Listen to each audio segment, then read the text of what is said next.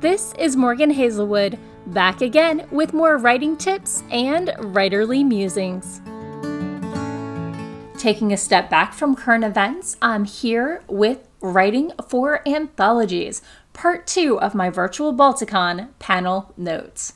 The panelists for this were Michael Ventrella as moderator, Keith R.A. DeCandido, John L. French, Monica Luzone, and Jean Marie Ward. While many writers are publishing novels or sending short stories off to magazines, other writers have found anthologies to be a great space for their work.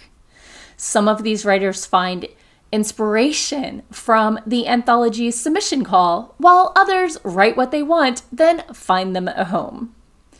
Here are 3 reasons to write for anthologies. First, it's a great space for short stories, especially those that might be too long for most magazines.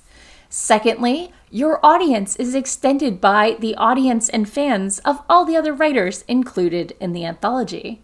And thirdly, it can help you network with those writers, sometimes.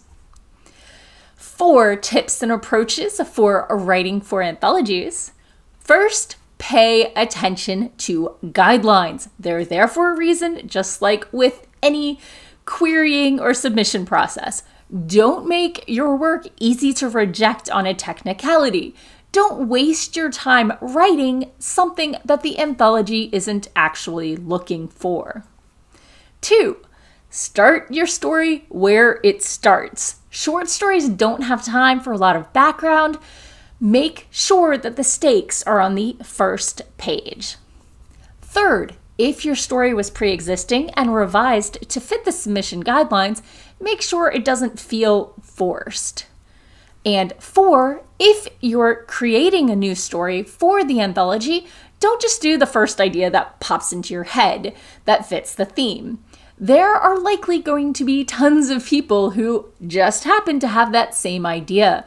Try to do something less expected, maybe your 4th idea or so.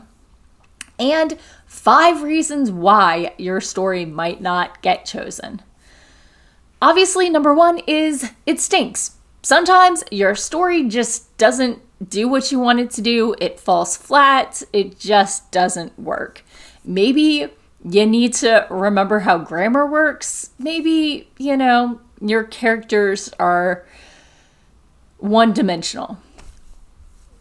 You probably know what you need to work on. Number 2, it doesn't meet the guidelines. If they're looking for A and you send them B, well, that's an easy rejection. Bye-bye. Number 3, too many other submissions were along the same theme. Yes, it is a themed anthology, but if the stories are too similar, they're not going to contrast well, and people don't want to read the same story with slightly different characters over and over again. That's not what anthologies are for. 4, another story with a strong resemblance to yours was just the better fit.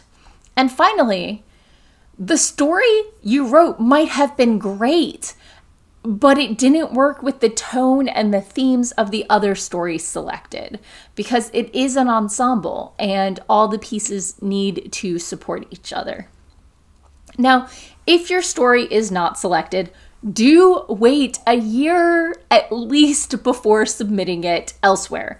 Many publishers are inundated with themed stories right after an anthology makes their selections.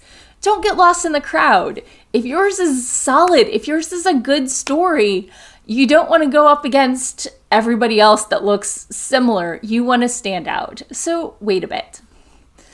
Flags to watch out for. Not all anthologies are going to be a good home for your work. Here are a few things you want to look out for. 1, they don't pay you. Let's not even talk about the ones you have to pay to enter. Secondly, their previously published works have bad formatting or otherwise look unprofessional.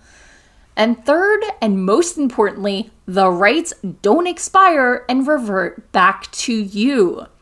Now, this isn't to say that all unpaid publishing opportunities are always red flags, but make sure you're comfortable associating your name and your work with their brand. Now, I know I've made a few of these mistakes, but with my attempts last NaNoWriMo to work on creating shorts, I've got quite a few projects to polish and find homes for. Have you submitted to anthologies? Do you like them? And that's all for today. Thanks for listening. If you enjoyed this episode, hit that subscribe button and share it with all your friends. It goes a long way towards helping people find me. And I'll be back again next Monday with more writing tips and writerly musings. Bye-bye.